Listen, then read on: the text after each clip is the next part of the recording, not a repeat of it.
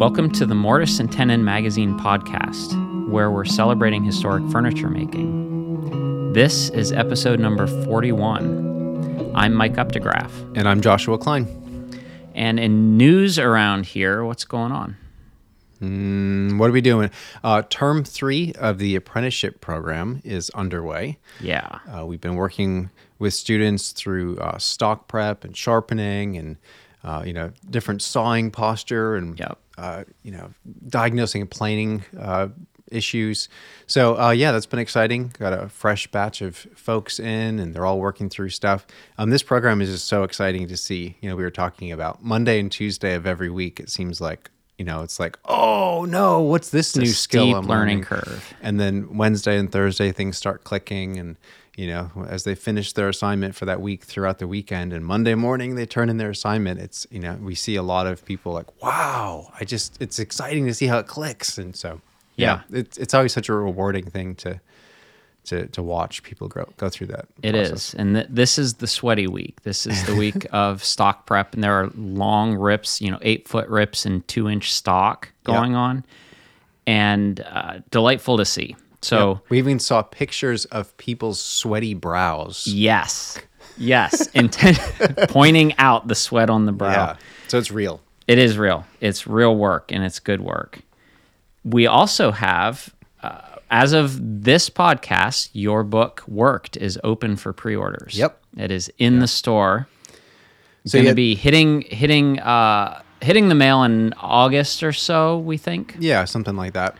As I'm sure you all know, the printing industry is delayed, so everything kind of takes a little bit longer. But so Worked is the sequel to my book Joined, which was focused on that was a bench guide to joinery, furniture joinery particularly. But Worked is sort of a sequel to that. Not so much sequentially in terms of the workflow, but it's the prequel, I guess you could say. But people, want to learn a pre-industrial approach to furniture making, so they think about joinery first. And this book, Worked, A Bench Guide to Hand Tool Efficiency, is all about, but how do you get to that point?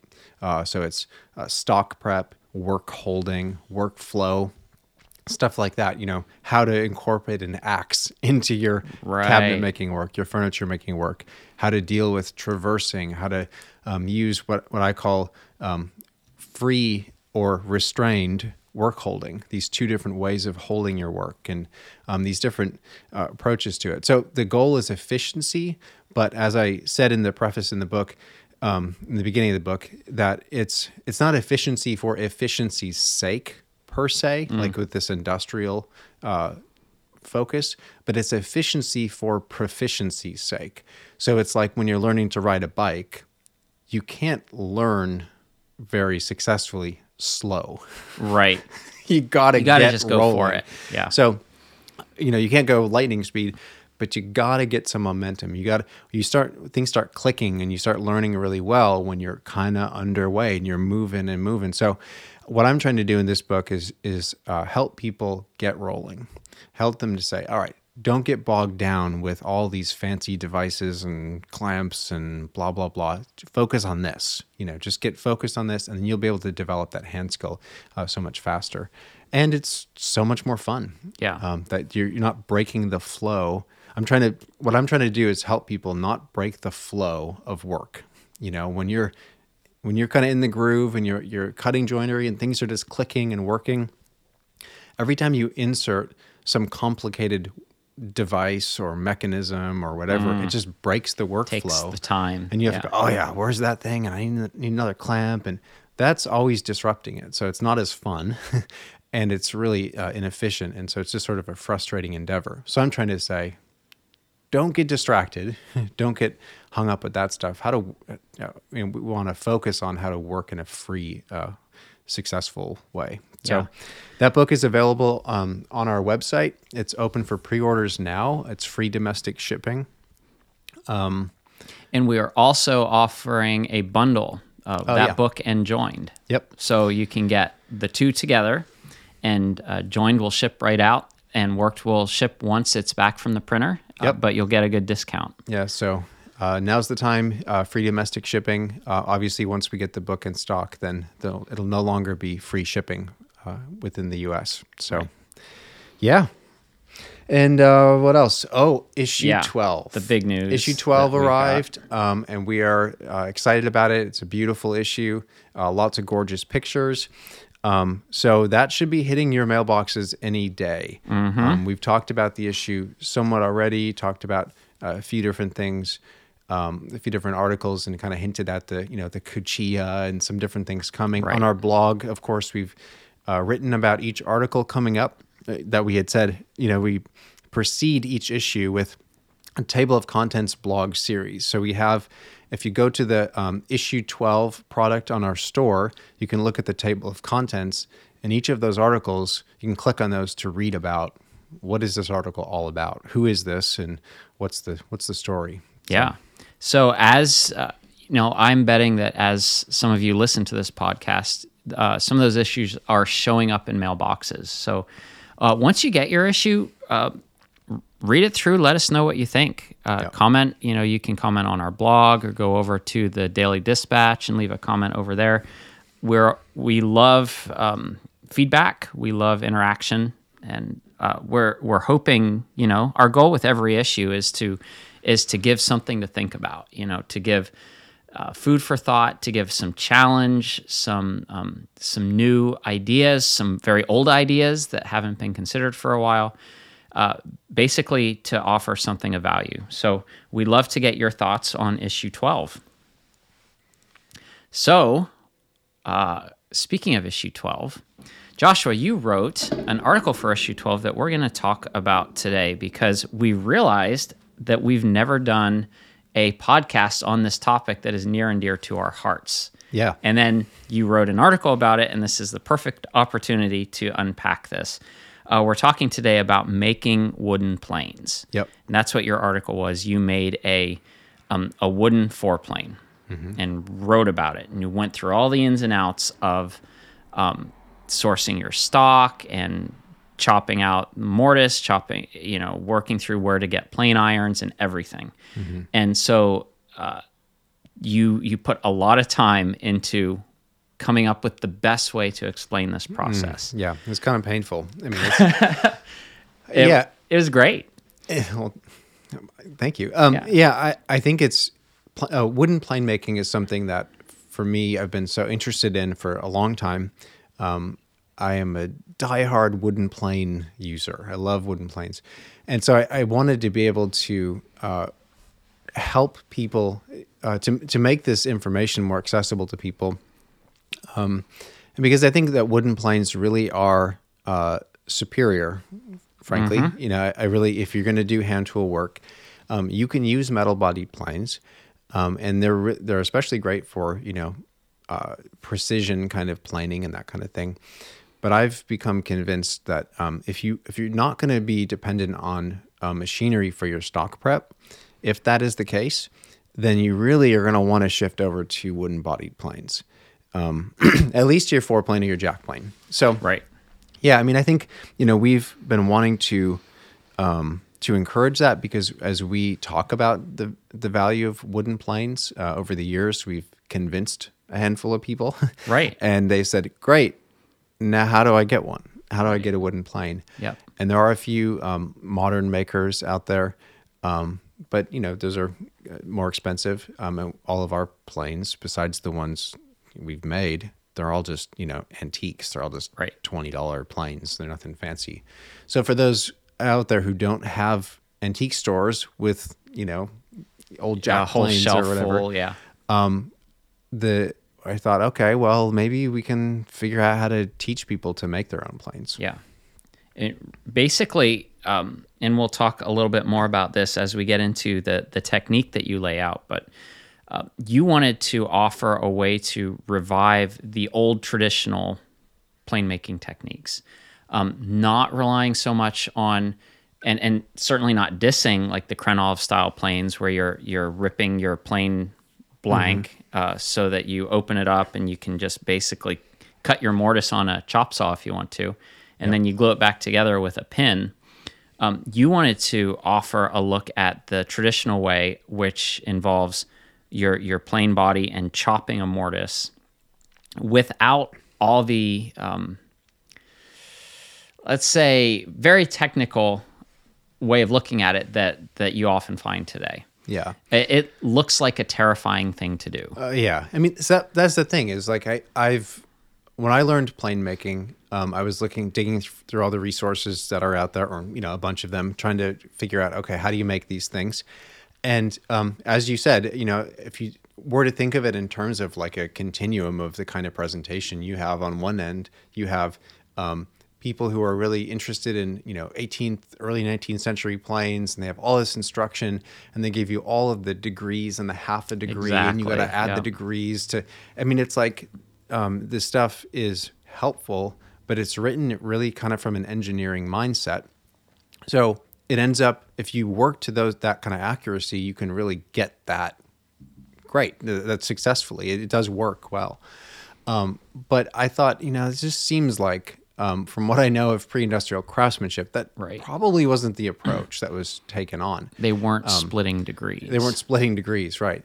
And so there was that whole thing, which is super complicated, super precise, and a lot of the advice is about where you got to obsess over this and obsess over that, and everything is very detailed.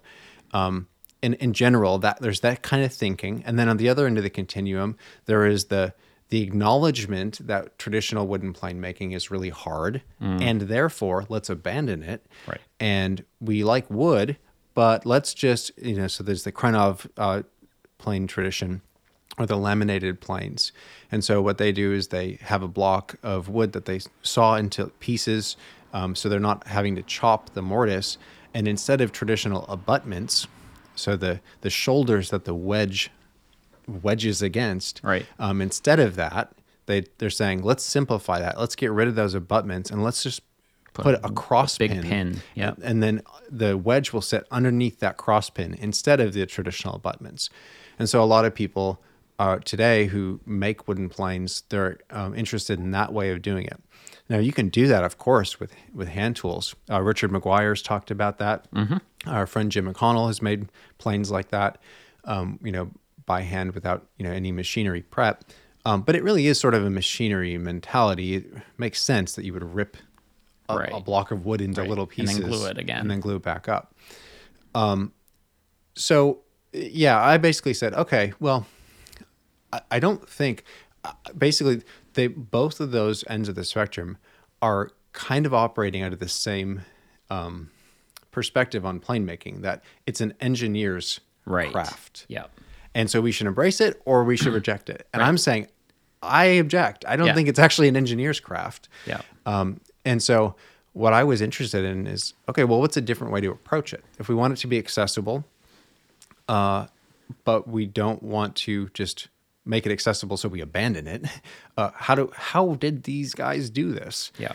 So that's been kind of my journey. It's very similar to what I've been doing with furniture making, and I just wanted to apply the same sort of experimental archaeology thought process to plane making. Yeah. So let's come back to the beginning and ask the question, why are wooden-bodied planes better? Yeah, well, so I think the most fundamental thing about it is, I said that I believe if you're not using machinery for stock prep and you're going to be, hand planing to thickness and smooth, then you're going to want wooden planes. And the reason is, for that particular situation, there are, two primary things. These wooden planes are, of course, lighter than metal-bodied planes. A lot lighter. A lot lighter. Yeah, it's like 2/3 of the weight or whatever. I think we've met, weighed a few just to kind of get a sense of like how much do these really change. Yep. So they're physically lighter. There's just not as much a heft to them. So if you think about taking a rough board and starting with a hand plane and planing to thickness, that's a lot of planing. Yeah, every stroke of the plane, your body is overcoming the inertia of getting that plane moving, and then stopping it, picking it up, probably coming back to the beginning and doing it again. Yeah, and that is no joke. That's a fixed amount of energy that you're expending. So I don't need to convince anybody that planing boards by hand is work. Right. Everybody knows that. So then to me, it makes sense that we try to use a tool that minimizes that sort of physical exhaustion. And a lot of people who complain about hand tools as being so, arduous and so terrible to use. Right. I would never plane by hand. I'll just use machines. I bet they have a metal bodied plane. Right. That's not the only reason they're probably saying that. But I would say, well, okay, but I mean, yeah, that makes a big difference. It's like what Isaac Newton said, right? Force equals mass times acceleration. That's exactly what he said. And he was probably talking about planing with a metal-bodied plane. Yeah. So if you reduce the mass, you reduce the force that you need to use. Yeah. So right along with that, coupled with that observation, is not only is the tool lighter, but the sole is wood. And therefore, it glides across the wood so much more freely. Right. If you're a metal plane user, you know about how important it is to lubricate the sole of your planes, because metal on wood, it provides a lot of friction. So you have to push hard. So you have to get people have these oily rags and these. For all the different ways people do it, I don't even know. But they, stick of wax, use beeswax, and that kind of stuff, because they realize there's so much friction between my plane sole and my board, and this is just so frustrating. I feel like I have to constantly. Well, the little secret is I don't ever do that. I don't ever lubricate my plane soles because it's wood, and wood gets burnished. Yeah, and so the wooden planes just glide across the wood. And the more you use them, the more burnished they get. So it's the other benefit. So they're light and they glide across the surface. I gotta tell you, it makes a huge, tremendous difference. Yeah. So those are the primary things in terms of the stock prep kind of thing. Right. But I don't know. I mean, what else? So one of the things that we hear all the time is people who have been, you could say, brought up on metal body planes, and they say, I don't know if I could switch to wood. That just seems complicated to adjust that. Like, how do you adjust it? There aren't knobs. You don't have the levers. You can't move your frog around. It just doesn't seem straightforward. And to that end, I would say that it's a learning curve to anything. Just as when you got that metal-bodied plane, it wasn't instinctive. So, like, I have this little metal-bodied Lie-Nielsen block plane that, it has a knob that you adjust on one end. You can adjust the mouth and everything else. But there's also this nuance to it. Like, as you advance the iron, you advance it a little bit, and then you have to back up the knob to the other end of the free play in that adjustment so that the iron doesn't slip back. So, like, as you're using these metal-bodied planes, you realize it's not just as straightforward as turning a knob to deepen the cut, backing the knob to back the cut up. You have to work with the sloppy free play that's there, right? So, and then, it starts cutting, and the iron's a little skewed, and you have to make some fiddling, some adjustments, and that kind of thing.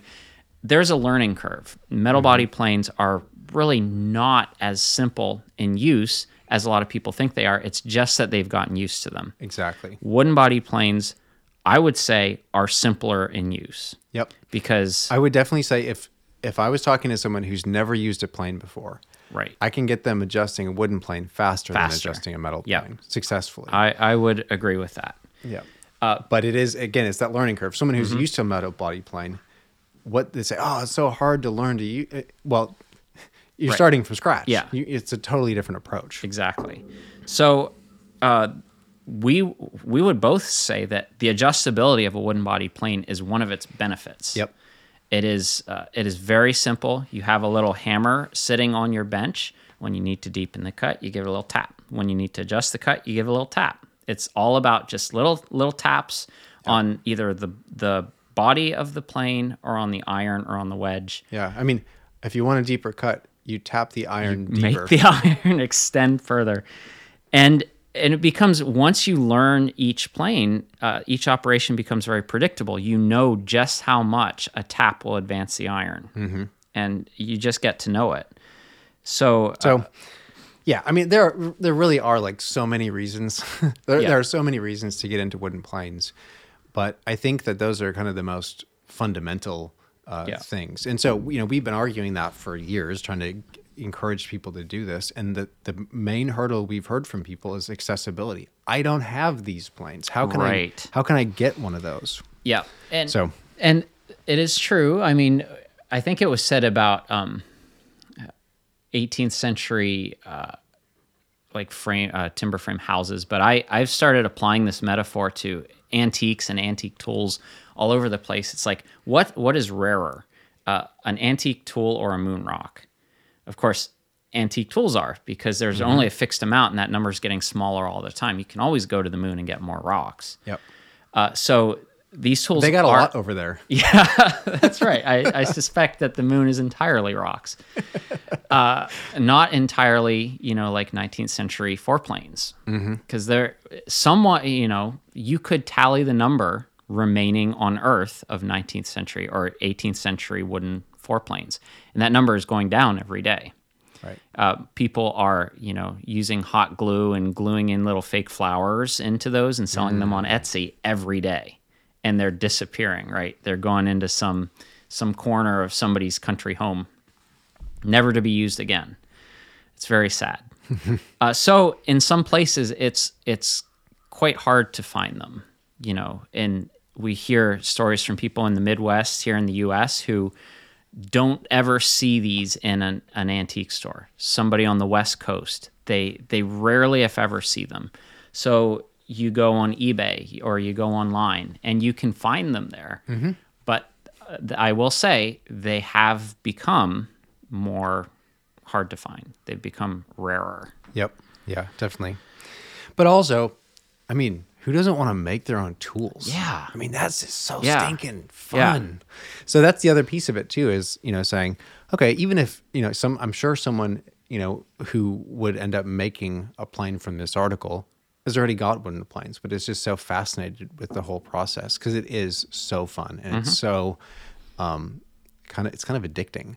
I kind of want to make another foreplane. I've made, a handful of planes now. I don't really need any more, and I have other ones, but I kind of want to make another one. So that's good. That's a good kind of addiction, I think. Yeah, yeah, so.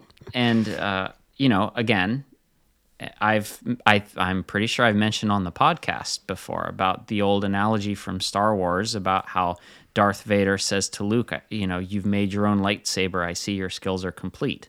So that is kind of the full circle, right? You're learning woodworking, so you come back to making your own tools, right, to profit and benefit your woodworking. So it's kind of the natural cycle. And again, it was the common practice throughout history. Yeah, and I would say I wouldn't say that Star Wars reference is saying that it's the pinnacle of craftsmanship. Like when you're really, really accomplished, then you go to make your own tools. In fact, historically, that's not the case at all. But we see cabinet makers throughout history. It was very normal for them to make their own planes. They would purchase irons from blacksmiths, right, or from Sheffield or something. They'd have them imported into here in the States. And whether it's the Dominique collection or Jonathan Fisher or Samuel Wing or all of the untold, just piles and piles and piles, cabinet makers often made their own planes. So they got the iron and they said, okay, well, I'm a woodworker. Of course I can make my own hand plane. I do wood. That's what I do. That's my thing. Yeah. And I know for Japanese journeymen who would carry their tools on their back oftentimes, they would travel to a new job. Say they have a large timber frame to build. They would just carry their plane irons with them. And once they get there, they get the stock to make new bodies. And of course, Japanese planes are much simpler even than our good old Yankee foreplanes. They don't have a tote. They don't have much of anything except a block of wood with that special mortise in it to take the iron. So you'd make a new body for your irons. You get that all set up, and that's just part of setting up for the job. And then, who knows? Maybe at the end of the job, the body's thrown in the burn pile, and you pack up and leave and go to the next one. Wow! So very interesting. It's a different mindset than we're used to today. Yeah. So that was that kind of thing. That kind of the heart of that idea, the thought about craftsmanship, that I'm a woodworker, so of course I can make my own hand plane. Duh, it's just a hole in a block of wood. Of course I could do that. That is what I want to recover. I want the obviousness of making a plane to be present in every woodworker. So of course I can. I'll just make another one. Or this one's kind of not quite comfortable. I'll just make a different one this weekend. You know. Yeah. I think we've lost that, and I want to try to recover that. Yeah, that is the solution to so many quandaries about tool sourcing. You know, if you can get the metal bits from somewhere, it's the wooden parts of the tools, whether it's a saw, you know, a back saw, whether it's a plane, whether it's a chisel handle. It's those wooden parts that we interact with and that we sometimes have problems with. So we're woodworkers. We can change those wooden parts to do whatever we want. Wooden planes were made in the factory by the mid 19th century. It was like the same design can be found, like the Auburn Tool Works or the Sandusky or all these. They look pretty much identical. Sure. Right. And they were just kind of cranked out. There was a lot of kind of hand work in the factory production, but they were still made in these industrial settings. But we have interacted with different makers' collections and things like that enough to see that before that it was completely routine that these planes were made by. We had the article about Samuel Wing down in Massachusetts, who had his tool collections. You studied Jonathan Fisher and all his self-made tools. We talked about the Domini family. So this is just common practice for and those are not like history. The three exceptional examples. Right. Those are just examples of how it three was off normally done. The top of our heads. Yeah. But that is how it was done. Yeah. So getting back to what we were talking about in terms of splitting angles and the engineering mindset that is necessary for, say, mass production of metal-bodied planes. Sure. That's not how these makers made wooden-bodied planes. Yeah. Yeah. If you're going to be setting up a shop with machinery, you have to be crazy precise so that everything is interchangeable. Machines can't eye things. They they don't do things by eye. They need fractions of degrees. So I mean, that's, it's part of what our fascination is, obviously at M&T anyways, the difference between machine production mentality and a craft production mentality. Eyeing something. Does it look straight? Does it look flat? Does it whatever? And so how do you make things work together? In the machine mentality, you can use hand tools with a machine mentality. And you're thinking every part needs to be interchangeable and absolutely precise and perfect. Right. And it's paralyzing. Yes. Because trying to do that by hand and by eye is such an enormous ask. Yeah. It's saying, whoa, it's like the worst of both. It's the precision of machinery, but by hand. Yeah. You can do it. Yeah, but you can. Whoa. Yeah. That is a serious Why would you do that if you're looking to do woodworking for enjoyment? Yeah. Or for pleasure? Yeah. So, it may be that that's your thing. You just really like very picky, finicky work, and that's great. But it doesn't have to be the case. So, the engineer mindset, the factory production of wooden planes, I was trying to look past that a little bit. But even, so I was looking at a few different things. I wanted to find a straightforward approach, something that was much more obvious. And so I was looking at a few different sources to try to connect with a 21st century hobbyist, to connect that to the past. So we're not starting with the assumption that we're going to try to work like the factory did. No. If we're doing this by hand, how would someone approach it? Right. So there were a few different resources I found in particular that really helped me. And one of them was, they're not necessarily in logical order, but one of them was, there is a YouTube video that is the Ken Hawley collection. They have this collection of videos on YouTube. And there is a a video of Albert Bach, who is a London plane maker, and it's really great. So he's like the last wooden plane maker working in, I think this was 1965. It was filmed. So this is totally in an industrial setting. So it shows how much handwork was happening, that he was still doing that kind of stuff in that setup. But what's so valuable about it is it was documenting the way that Bach was making these planes by hand. And you watch that and you realize, whoa, that is a craft tradition right there. Yeah. That is not, standing in line with all these blanks that are milled and sending them through the machine. No. This is totally old school wooden plane making. So I think he was sort of like this gem exception, as part of a tradition that was still kind of hanging on. But of course, even though we're saying 19th century planes were machined, a lot of it. But so it's interesting to watch this film because it's sort of a glimpse to a little bit earlier time. He had those skills. He knew what was going on. He could chop the mortise in the way that he was. And so it's so fascinating because I also read this other little article, this Victorian era article by William Armour, and it was written in this publication called Work, which is a great name for a publication. That's a good name. But he was a plane maker, and he was describing the plane making process in this article. No pictures. Well, there are a few diagrams, but just describing it. And it was like Albert Bach. It was like the same kind of approach. It was everything is by eye, by feel, and very, I would say, workmanlike.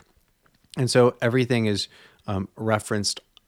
All of the measurements, they're not splitting, degrees of measurement. Right. It's referenced. I do this, and then just measure an inch up, and then just connect it to this other line, and it's this totally tactile, direct approach for layout that just for me unlocked like, yes, of course, that's how they did it. And so that was kind of the way that I approached this whole thing, was looking at those sources, and then also trying to connect that with the other resources, the modern resources that are out there today. One of the best articles that I've read, it was written by Steve Voigt for Popular Woodworking. I think the article's called Smooth Operator. Yes, right. But it was about making a double iron smoothing plane. And that's a great article, really great article and helpful. And so what I wanted to do is say, okay, that helped me. That's how I got launched. And I wanted to approach it, to present it in a really direct and straightforward way, kind of like William Armour was. Say, just do it this way. Just go reference off of that and off of this, and then don't sweat the degrees. Right. So no lasers involved. Well, yeah. I don't think Steve uses lasers. No micrometers involved. Yeah, sure. Basically, you wanted a more straightforward and just basic, intuitive approach to this. Yep. The same way that these period cabinet makers would have made their furniture. You want to approach making the tools in the same way. So, what was the process? What did you... I know that part of the fun thing about the articles that we do is that we bounce so much stuff off of each other. And there are some specific places where you were finding it difficult to convey the process. How do you describe this? Because if you're listening and you're in a place where you can do this, like not in your car, if you have a wooden bodied plane, just take a look at it. Look at all that's going down in inside the throat the there. throat. Yeah. There are some different angles. If you've never looked closely at it, it might seem pretty complicated. Yeah. But just look at all those different things and think, okay, get your mind around it and say, how would I describe that to someone? Yeah. How would I explain how to do that? Yeah. How to make that? Yeah. So you have part of I was actually talking with my friend, Brendan Gaffney, and he's made a bunch of the Krenov style planes. He's a big Krenov fan.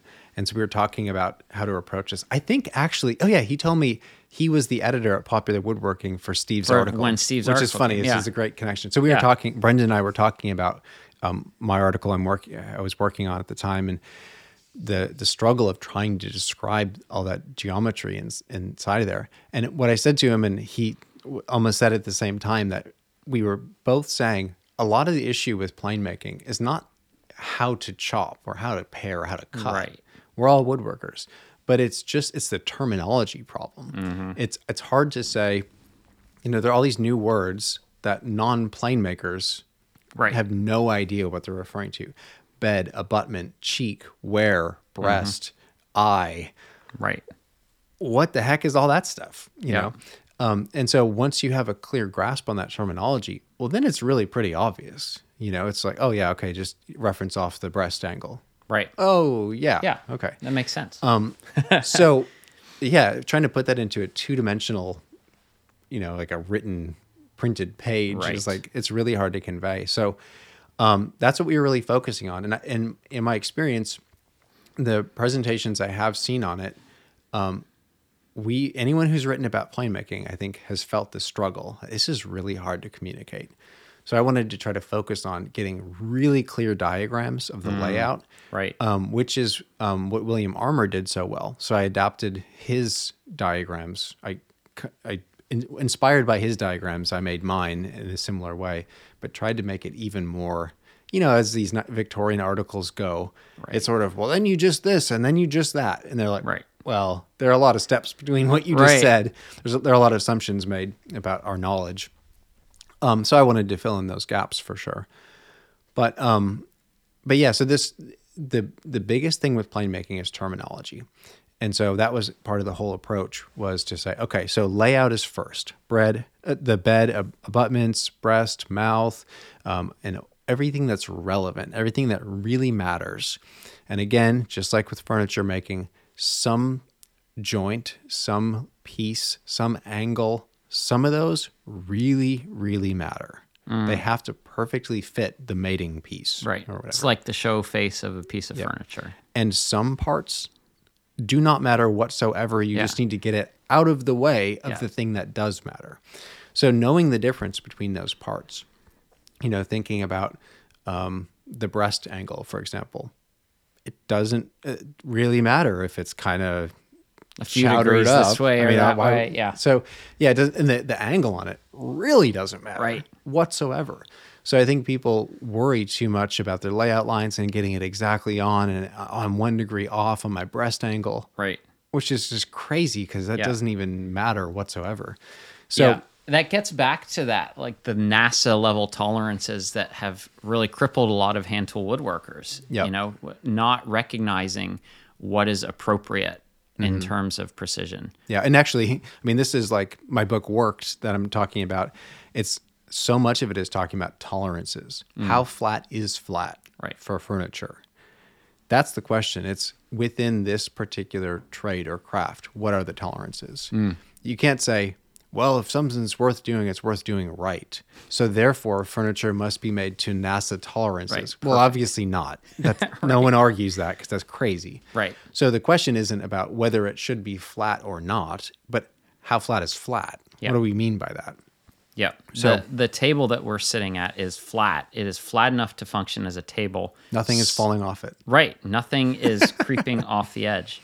But it would certainly not be flat enough for a machine shop. I wouldn't fly to the moon in it. No, it would be hard to do, for sure. But so yeah, this article, what I wanted to do, sourcing stock is an issue for a lot of people. They say, oh, I don't know where to get this stock. Now, I actually don't think that's a big hurdle, because lumber yards have 12-quarter stock. They have 3-inch thick stock, hardwood. So there you go. That's all you really need. But short of that, with this article, I've made planes out of that, hardwood from a lumber yard, and it works great. It works fine. So I talk about that in the article. But for this particular one, I did a different approach, which Mike, you were in your woods. And when did you? So I think that this was this is, you made the plane out of yellow birch, which I believe was from the same tree that I cut down and used to make the candle stand I made in issue 3. Oh, funny. Wow, so it's the same tree. So this was years ago. Yeah. split a blank for me because I said, I want to make a wooden foreplane. I want to copy Jonathan Yeah. Fisher's plane. Right. And so he... Which was yellow birch, right? Yeah, Yeah. that's why I did that. Right. Yellow birch was the staple plane making wood in the U.S. before European beech became Right. common.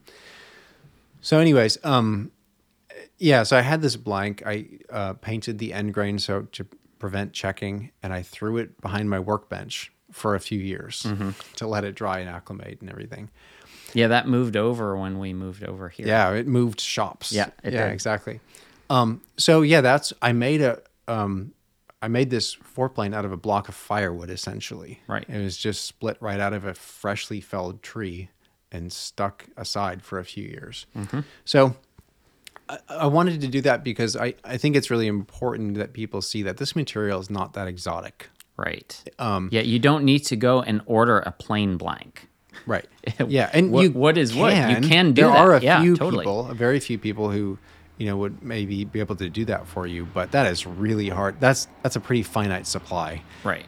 And it's just a block of wood, and there are other sources out there. So, yeah, I mean, basically, the overall approach to give a bird's eye, obviously, the article goes into details. The goal of the article is that you can read it, and working through the article, you can build your own plane. So all those details are there.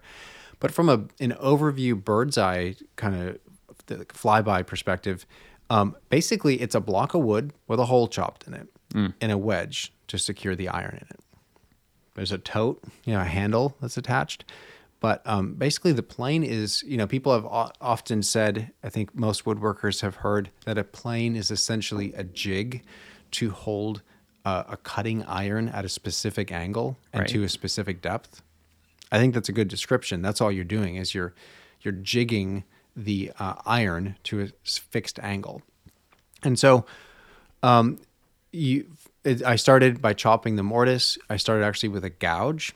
To be able, it's sort of like it's like the cambered iron of a foreplane. It's like, what's the quickest way to remove this material? Exactly. Well, you use a gouge. I used a gouge, and that is what William Armour recommended, and it's so fast. So chop with the gouge, and then finish with a stout straight chisel, a 1-inch chisel, to kind of clean up the rough mortise.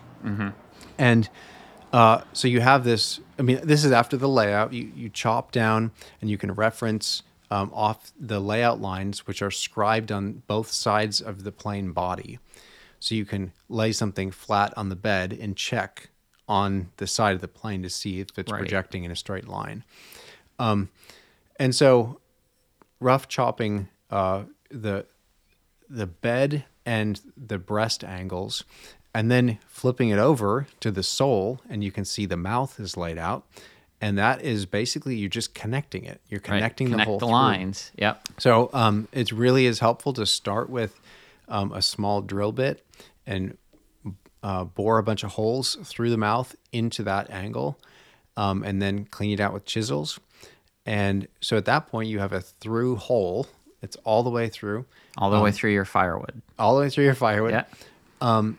And so you're just working within your layout lines. So once you get the lines, there really aren't any more questions to ask. Right. You just stay within them. You just get to the lines and no further. So once you get to that point, then you have the cheeks of the on the other side, either side of the mortise. You have these cheeks, the material that's left to this body, and so the wedge has to seat into that material. So you'd have to see it. If you look this up, if you look up wooden hand plane abutment, ABUTMENT.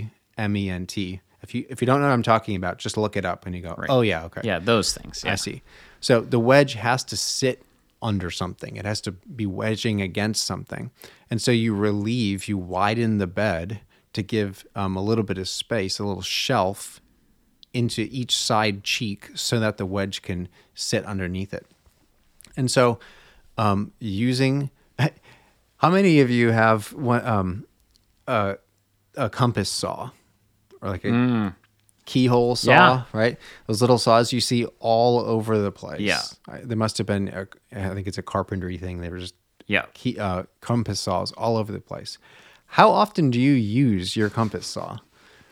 I like never, ever, ever use my compass saw. Sometimes for cutting sheetrock. Yeah, exactly. And so this is actually a great use for a finely toothed and set compass saw. So what you want is a backless small saw to be able to saw the abutments. Again, you're sawing the little relief that the wedge is going to wedge against.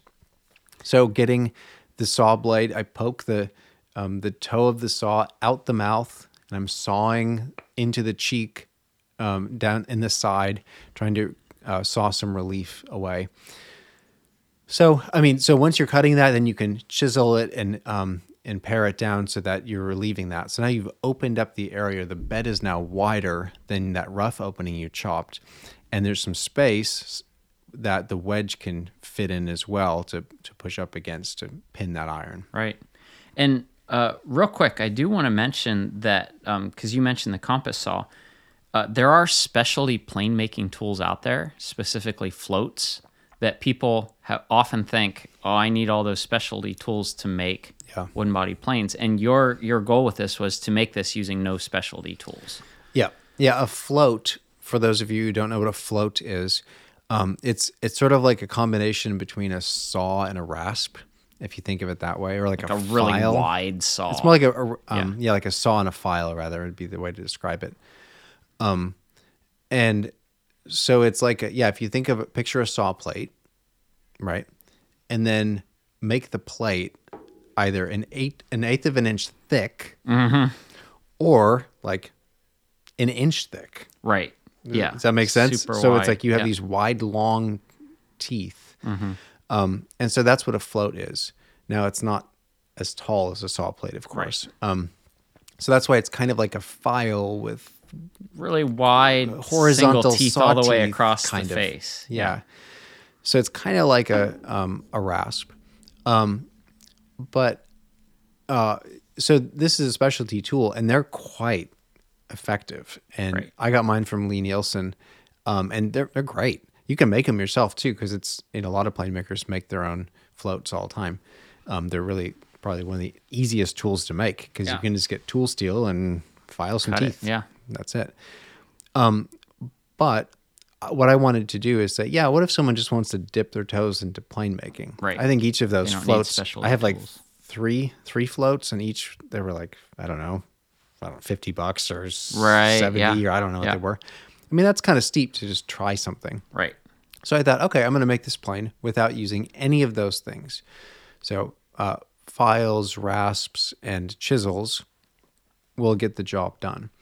And there were a few spots that I felt like, I kind of wish I could use my float at this moment, but for the sake of this project, I'm going to not. But for the most part, 99% of the operations, you don't need floats. You can get by just fine with anything else. So I wanted to show that, you don't need specialty tools for this really at all. If you have cabinet makers tools, furniture makers tools, you're ready to go. Yeah. So from that point, you're just cleaning up the mortise. Yep. Basically, you're doing some careful paring and adjusting, fine tuning, and a lot of it is it's with the iron as a reference, right? Exactly. So once you get it chopped out, the iron is the guide. Right. And I think a lot of people, they go, well, I can find some old iron, but it's not really dead flat. So that's going to be a nightmare to fit. Right. No, it actually has nothing to do with it whatsoever. So you use everything is referenced off what the iron is. If it's destroyed and twisted, well, it's messed up. Yeah, you probably shouldn't use it. But no pre-industrial iron is dead flat. So what you actually do, and I reference Andre Roubaud, and I've seen this numerous examples, but people think about trying to match the fit of the bed to the iron perfectly, so that along the whole surface, the iron is evenly touching all the way down. Right. That's not the way you do it. Yeah. That's not correct. I mean, you go for it if you want, but that's certainly not necessary. Totally unnecessary. And Roubaud talks about you actually want to hollow it in the middle so that it's touching firmly down at the mouth. So what I mean is the wedge pinning the iron to the bed. You want that to be pinned firmly down at the mouth and up at the very top. And the middle of the bed, you actually kind of put it very gentle, not extreme, but just a gentle little hollow so that the iron is not touching in the middle of the bed. When you do that, think about how that simplifies all of the fitting of the iron. So what I was doing is you can use, I used a marker, but you can use a marker or a candle soot is a traditional thing on the back of the iron, and you set it on the bed. And once you make your wedge, a wedge is basically just, the process is quite simple, but detail that. You slide the wedge in, and so it's pinning the iron in the place it's going to be with all this soot or marker on the underside, so it's touching the bed, and then you tap the iron forward. So what you've done is you've transferred the marks to the bed. So you have soot or marker now on the high spots of the bed. So if you have a high spot right in the middle of your bed, you can say, whoa, that's a problem. Yeah. I got to get rid of that. And so you just check back and forth and you keep paring the bed down. You can even use a rasp. I mean, it doesn't have to be a pretty looking bed. It's just get the material out of the way. And I've seen rasp marks on beds. Right. These are not like, you don't eat off them. This right. is not like it's show surfaces. Not a tabletop. So what you want is you want the markings, the soot or the marker, to be marking across the iron, down at the mouth, and at the top as well. And once you have that and it's not touching in the middle, you're done. Your iron is fit. Right. So it's a relatively quick process if you make sure to eliminate what's not relevant. Right. So then from that point, you get into making the wedge, and the fit of the wedge is a similar kind of thing, right? Yeah, and basically, a wedge is just a tapered piece of wood in any context, but this has to fit in a certain way. And what you want to be watching for, there are several different things, but you have these two prongs or ears or fingers, people call them sometimes, the two pieces that stick out, they stick down, and that's what is underneath the abutments, what is pinning the iron down by the mouth, down by the cutting edge, and all the way up. And so again, some people really get worried about the whole length of the abutment, that the wedge perfectly fits all the way. Right. So they'll use feeler gauges and check down the whole length. And that's just not necessary. You want it to be holding most firmly, Roubaud tells us, down at the mouth. Right. Because if you just picture this, if you were to have the iron in a plane and it's pinned really firmly up at the top, at the top of the bed, and down at the mouth, it's kind of loose. Yeah. Just guess what's going to happen. Yeah. Just picture it. It's going to flap around. It's going to make chatter. It's going to be a mess. If you reverse that, if you have it most firmly pinned at the mouth, and maybe it's just a slight bit loose in the middle or at the back, that's not going to cause chatter. Right. It might be annoying, but right. So I'm not arguing for having a loose fitting iron. I'm just saying what's most important is that the crucial aspect of the wedge fitting and the iron being pinned is right at the mouth. Yeah. And we've talked about how the Krenov plane design proves that, right? Because people who say you should really fuss over the fit of the wedge and everything, I mean, Krenov planes just have a single pin across that the wedge bears against. They have one point of contact. Yeah. So, and that does the job. So the idea is the same for these, like the Yankee style 4-plane, where the way the wedge interacts, it only has to be tight in specific places. Yep. So yeah, I mean, and once you have the wedge and the iron there, I mean, the rest of it is sort of just prettying it up. You make a tote, you make a handle. I mortised the handle in. I put a little a button in the front so that I can, as I'm loosening my iron, I'm not smashing up the front of my plane as much. And then it's, putting on some nice chamfers and that kind of stuff. But that really is just at the very end, putting a handle on it and prettying it up. All the work of plane making is that hole. That stinking hole. Yeah. With all these little angles and stuff. And so I wanted to just say, well, here's how you would do it if you didn't, have some engineer measurement tools. Here's sort of a straightforward, no nonsense way to approach it. So the point of the article is not anything you'll ever want to know about plane making. Right. Of course. The point is to give you an introduction to plane making. That's why in this article, I'm walking you through making a single iron plane. So there's no cap iron in this plane. Just because it adds one more thing to think about in sourcing an iron. You can buy new irons today. That's the other thing people ask, where do I get these irons? You can get them on eBay, especially, don't tell anybody, but the eBay UK website, you can get quite a few more tools over plane there. irons. Yeah. But so you can get old irons, but there are, so you can get the cap irons there.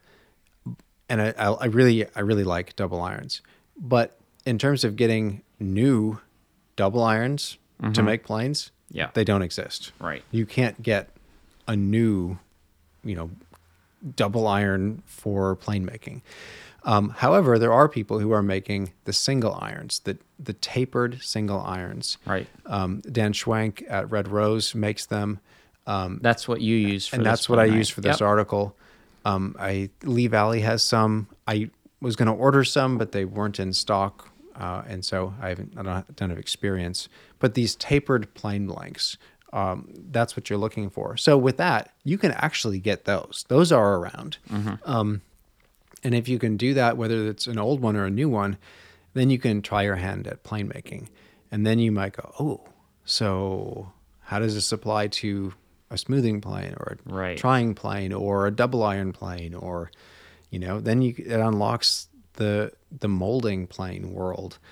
And so the approach was basically saying, hey, here's the deep end, jump in, why don't you take a dive and then doggy paddle to the edge and go, whoa, that was crazy, that's kind of fun. And so your very first plane might not be an outstanding success, but that's not the point. The point is to get you addicted so that you make a second one and you go, oh, wow. And also that it totally unlocks a whole nother angle on woodworking and woodcraft that you're able to understand and appreciate in a much better way because you've gone through it. Yeah, I mean, just like anything, the best way to understand or learn something is just to do it and to have mistakes and have failures. Because when you have that finished plane, or you have that finished timber frame or that finished table that you've built, you can now look at all other tables in light of the things you've just learned. Yeah. You can pick up any antique plane, look it over and say, oh, I see they did that a little bit different. Oh yeah, that's a great idea. Maybe I'll try that. Yep. And that's how you can learn and grow rather than just reading about it. Yep. There are no shortcuts. To knowledge. You just have to do it. Yeah. It's a funny example, but I've said this before in the podcast, but I've talked about it before. I used to be a really good parent before I had kids. Yeah. And all the best advice comes from such people too. But then when I had one, I was like, whoa, this is like a lot of work. And all the parents said, I know. Yeah, that's what we've been telling you. I said, yeah, I see. Yeah. But it's this process of seeing more. So that's what all of life is like. And so for plane making and woodworking, if you're just reading articles about woodworking or imagining what it would be like to make a wooden plane, that's like the guy saying, oh yeah, I know what it's like. I can imagine what it's like to raise kids. Yeah. No, not really. I have a cat, no so offense, it's pretty much the same thing, basically. Yeah. So yeah, I mean, this article is an invitation to dive into the deep end so that you can know, so that you can experience it and go, wow. And even if you never make another one and the one you do make, it doesn't work out perfectly, what it does do at the bare minimum is you have so much deeper appreciation for those who do make wooden planes. You're like, wow, that is so great. And when you see Steve Voigt at some, woodworking event, you could say, so how do you do this? Because when I tried this, I was, it's just your whole appreciation for the craft just goes through the roof when you try your hand at it. So yeah, and you've opened the trade, the door of the trade, and you've put your foot in. Yep. You're in there now. Yeah. And that's an awesome place to be. Even if you're a beginner, you're in there, and you have room to grow and a path to move forward in that. So yeah. It's awesome. It's a great article. I might say the most exhaustive take, even though you're saying it's not intended to be exhaustive, but you can open this article and make a plane and understand what's going on. So that's in issue 12. Coming to your door if you're a subscriber. If you're not, you can go over and check it out on our website and order a copy. Yep. But that's heading out as we speak. So good stuff, and I think there's going to be a lot of conversation around this. So yeah, I hope so. Yeah, that's the goal. Well, thank you for listening to the Mortise and Tenon podcast. If you haven't already, you can subscribe wherever you get your podcasts. And as always, any questions or comments or anything, you can leave them on our blog below or send us an email. And we'd be happy to get back to you. So thanks for listening. Yeah, we'll catch you next time.